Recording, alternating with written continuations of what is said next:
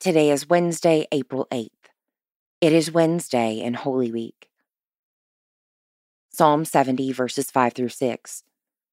But as for me, I am poor and needy. Come to me speedily. O God, you are my helper and my deliverer. O Lord, do not tarry. On the knife edge of my life, I was desperate for deliverance. A disciple of Jesus, I seek him, his comfort, his forgiveness, as I walk to the Sea of Galilee in the dead of night. The boats float motionlessly on the still water.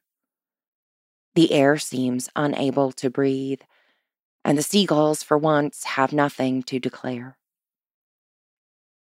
I walk out on a small pier that holds tightly to its splinters. The only sound in the world is my muffled steps. I sit, waiting, hoping, and praying the stars will be able to stand up to the darkness. I feel the mist trying me on for size like a shroud. All around me, the rising shadow of the Galilean hills look like tidal waves, momentarily held back by some unseen force.